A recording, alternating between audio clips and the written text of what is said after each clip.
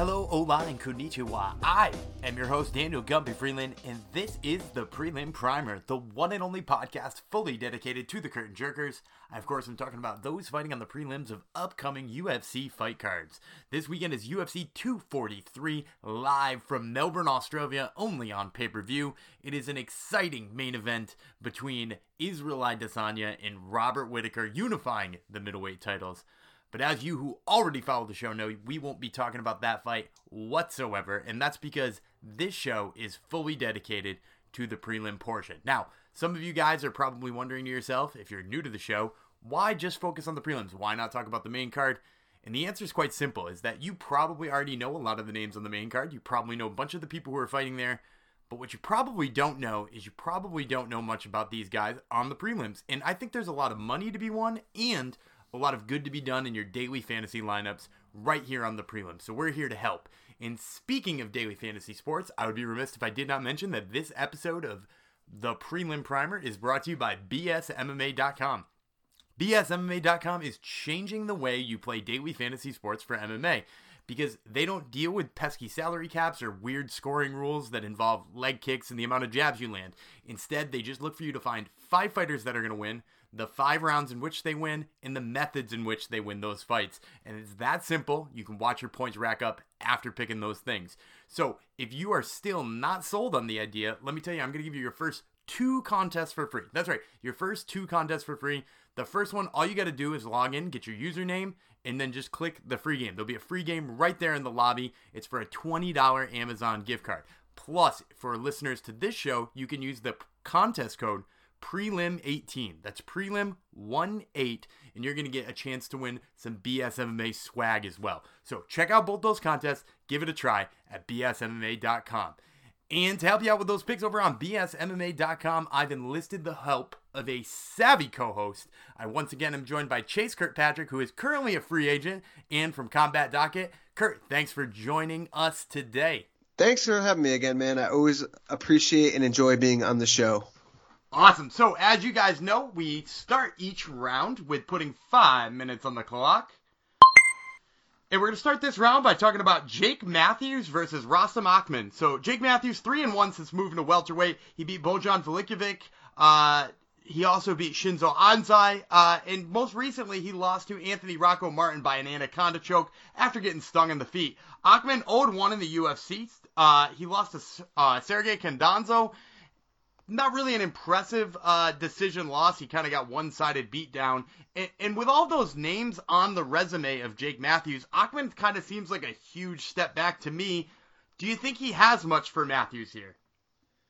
Honestly, I don't, man. You kind of laid it out pretty well. I mean, he kind of got beat up in his last fight, and now he's taking a big step up against Jake Matthews in his home country. And Jake Matthews is the kind of guy, he's still very young, but I feel like he is...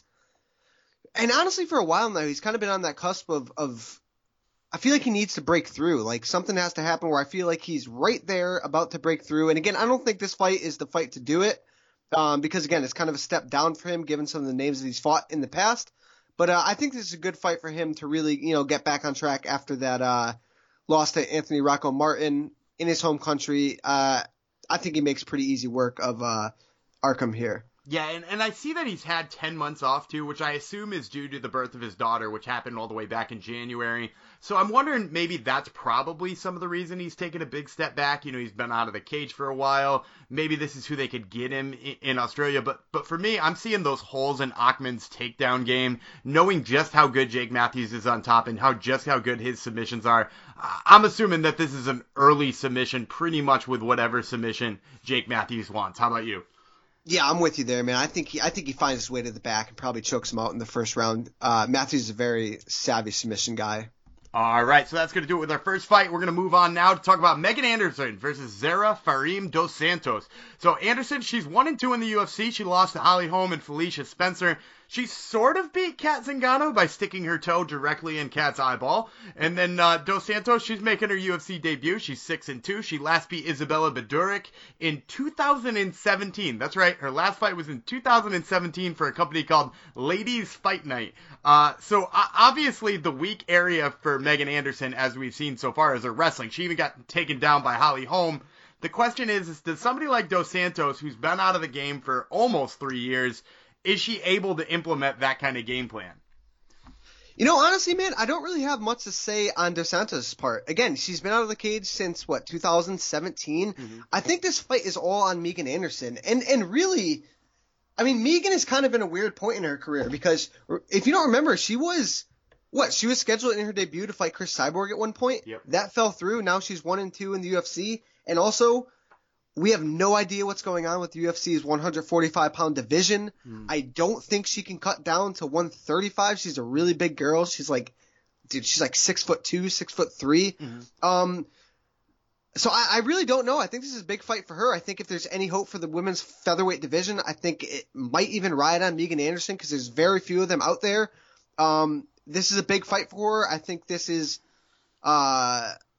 I don't want to say a layup because no fight in the UFC is a layup, but I think if there's any fight for Megan Anderson in her home country to look like a rock star, this is it. Yeah, I think you're right on that too, because in my preliminary research about Dos Santos, from what I can see, she's not interested in going to the ground for the most part. And whether or not she could implement that game plan of taking her down a little bit to mix it up, I'm not even sure she could if she could, because she's got like a sort of a Muay Thai stance. She like strikes from a distance. I just see Megan Anderson being able to use her like superior size. You mentioned she's so big. Even for a featherweight, she's so big. So, yeah, I think this is as close to a layup as you're going to get in her home country. I got her here. I think she probably puts her away too, because I think, like if you look back to Invicta, she does have putting away power. So I could see a TKO here by strikes. Yeah, I'm with you there. I think she gets her out of there by the second round. I think she looks good here, and I think it's a well-needed win for her. And again, going forward, I have no idea what's going to happen with her in the division, but this is what she needs. I think she gets it done. All right, and that's going to do it with the first 5 minutes in the whole first round. We're going to move on to a quick word from our sponsors, and then we'll be right back with round number 2.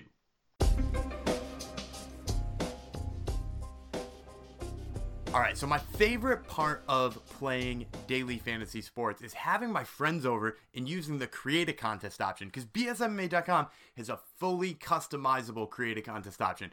The cool thing about it, you can pick the amount of people you want. So if you get a lot of friends over, maybe just a couple of friends over, doesn't matter. You want to go head to head with somebody, that's cool too. You can create a contest, you can pick how much you're going to wager on the contest, and you can pick the payout structure, because maybe you got 10 people in it and you want the top 2 to win. They'll let you fully customize that kind of stuff. So check out their create a contest option. I highly suggest it at bsmma.com.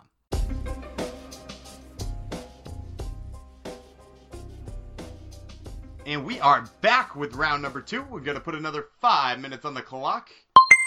And we're going to start by talking about the fight I'm actually most excited about on the prelims here, and that's Justin Tafa versus Yorgan De Castro. So Tafa making his UFC debut at 3-0. That's right, only 3-0.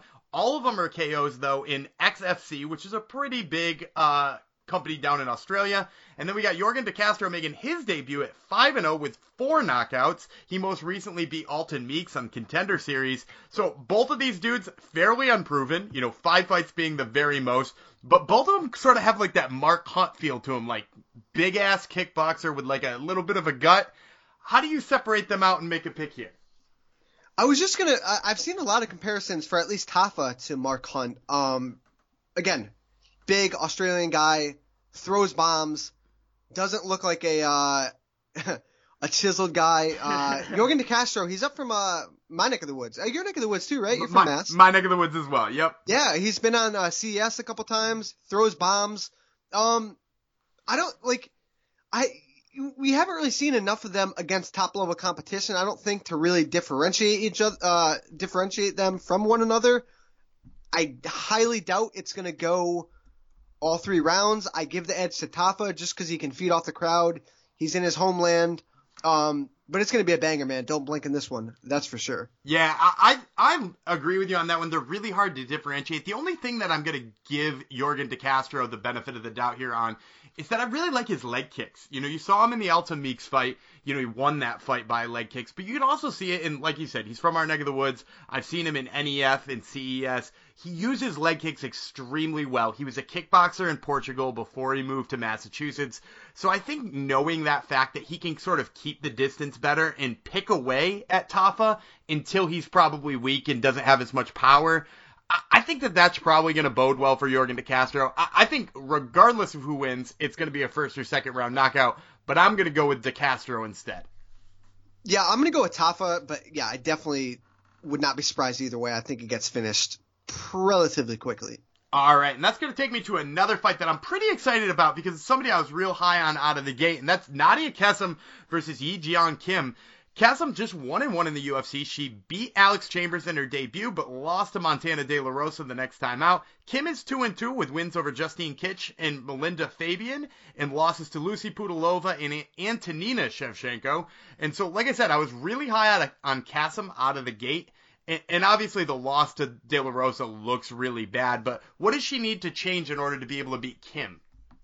It does. I think she needs to get back to what got her to the UFC. She was a very potent striker. I believe she finished all of her fights coming into the UFC before she beat Alex Chambers by decision. Again, it's a bit of a step up, but I think she just needs to get back to using her strikes, being confident in her strikes, and looking for the finish, because I think the finishes are there for her. Yeah, I agree with you 100% on that one. I think she has to get back to sort of like that mode of that killer mode she was in before. And I think in even both fights she recently had, if you look at the Alex Chambers fight, if you look at the Montana De La Rosa fight, she looks a little bit gun shy after she gets taken down. And for that reason, I really think Kim is the perfect opponent for her, because Kim has shot one takedown in the 4 fights she's had. It was a desperation takedown after she got stung by Lucy Pudilova. So I don't think she's going to try to take Kassem down. It's going to allow her to be more confident in her strikes, and I hope that returns to that like brilliant prospect we had before of Nadia Kassem. Yeah, I'm with you there, man. And again, I've said it a couple times for these fights, but she's in her home country. If there's ever time to let it fly, as cliche as that sounds, and put it on for the fans, it's now. I'm with you. I think she gets it done. I think she goes back to that confident striking. Looks like the prospect we thought she was, and gets a big win here. All right, and do you think she can get her out of there? That's a tough one because I think Kim is a durable fighter. I mean, she hasn't been finished in her career. She also hasn't finished many people. So no, I don't think she gets her out of there, but I think she does enough to get the clear-cut decision. Yeah, I'm going to agree with you on that one. It's women's flyweight or women's strawweight rather. I just think it's way too hard to get, somebody out that size if you're not throwing absolute bombs. All right, and that's going to do it with round number 2. We're going to move on to round number 3 after a quick word from our sponsor.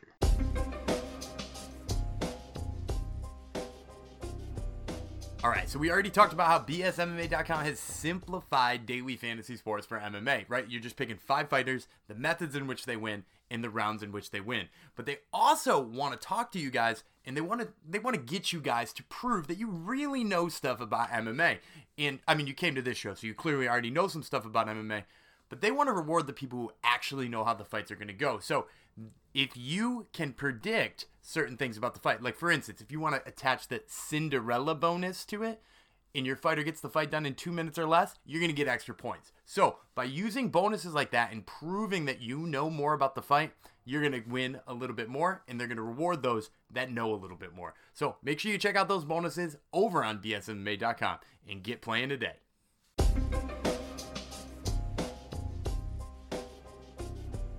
And we are back with round number 3. We got 3 more fights to talk about, so I'm going to put another 5 minutes on the clock.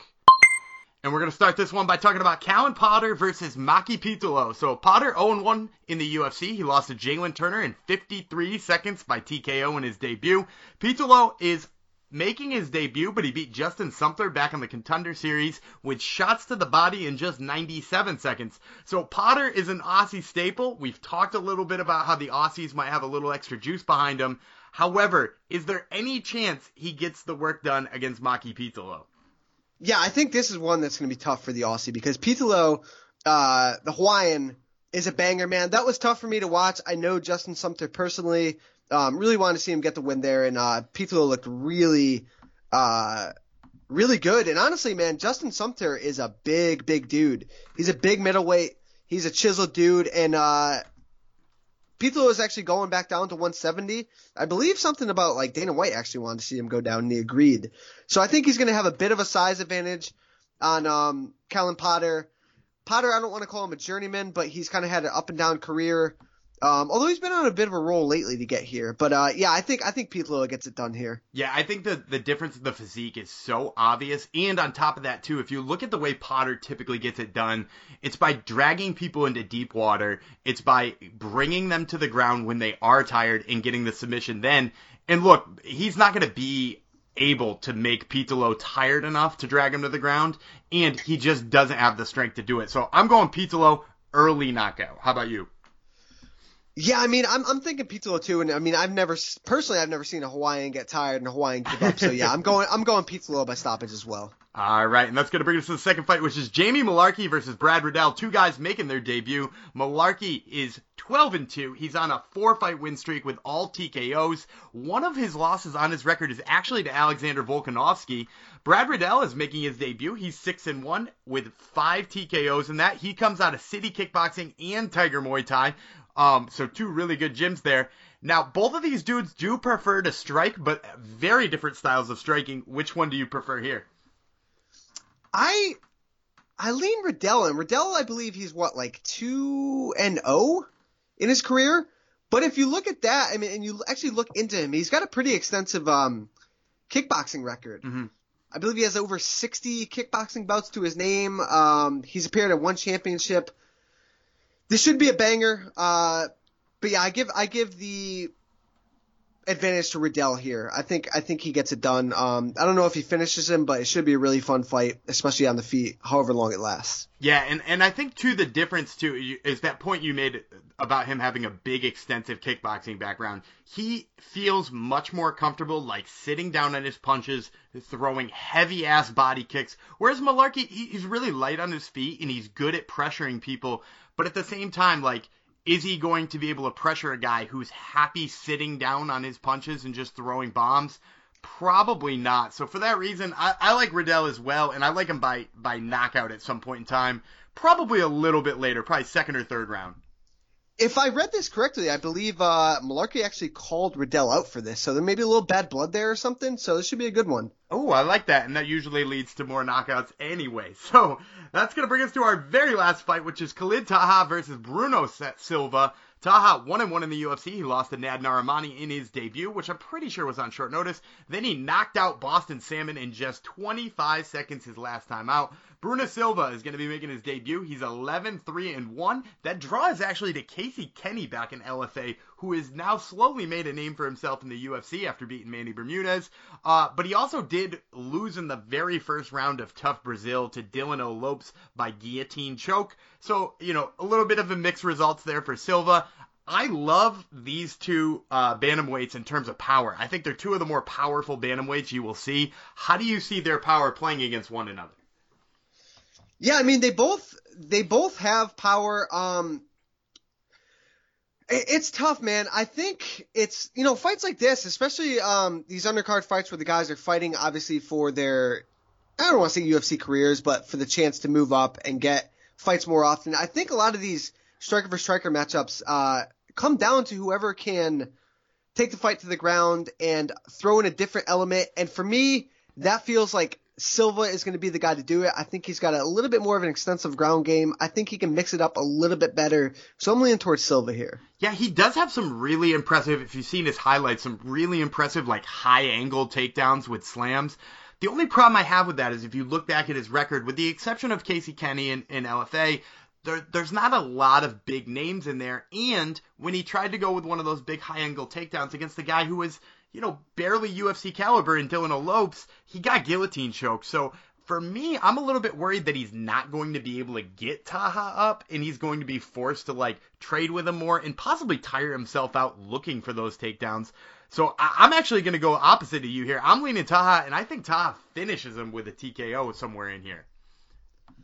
Yeah, I mean, I can see it either way. I'm leaning Silva, but, I just hope that they start the card off right and get us rolling for actually a pretty sneaky night of good fights, I think. Yeah, I do think, we're done with the round here, but I do think that, while this card has kind of gotten a bad name, because if you look up at the main card now, especially with Holly Holm dropping out, it does look pretty brutal, but the amount of good prospects they've signed just to get rolling here at the beginning, between people like, we mentioned Jake Matthews, how it seems like he's just ready to break through. We mentioned Yorgan De Castro and Justin Tafa, as two guys who are like interesting as hell at heavyweight.